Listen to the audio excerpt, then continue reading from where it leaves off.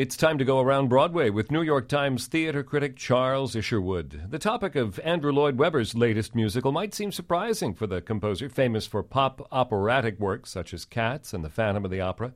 The new show is a stage version of the movie School of Rock, which starred Jack Black as a slacker dude who gets a job as an elementary school teacher. Here's another surprise. The book for this new show was written by Julian Fellowes, the creator of Downton Abbey. Andrew Lloyd Webber's earlier shows, Joseph and the Amazing Technicolor Dreamcoat, Jesus Christ Superstar. Charles, those were written in a sort of a pop-rock mode, but Lloyd Webber hasn't gone down that path in a while. Does he still have the chops to do it? Well, he certainly still knows his way around a guitar chord, I can say that. This is obviously not Guns N' Roses type rock or death metal. Mm-hmm. It's pop rock, but it's very well crafted. Jack Black's a pretty distinctive performer. He made a real splash in that film.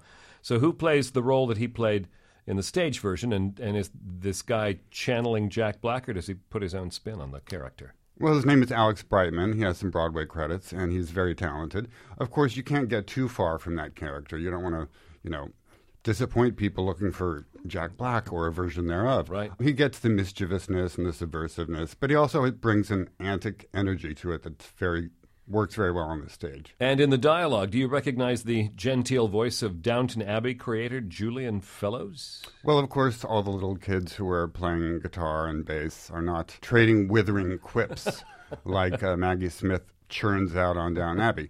So you really wouldn't know that it's a Julian Fellowes script, I don't think. He keeps the characters in character.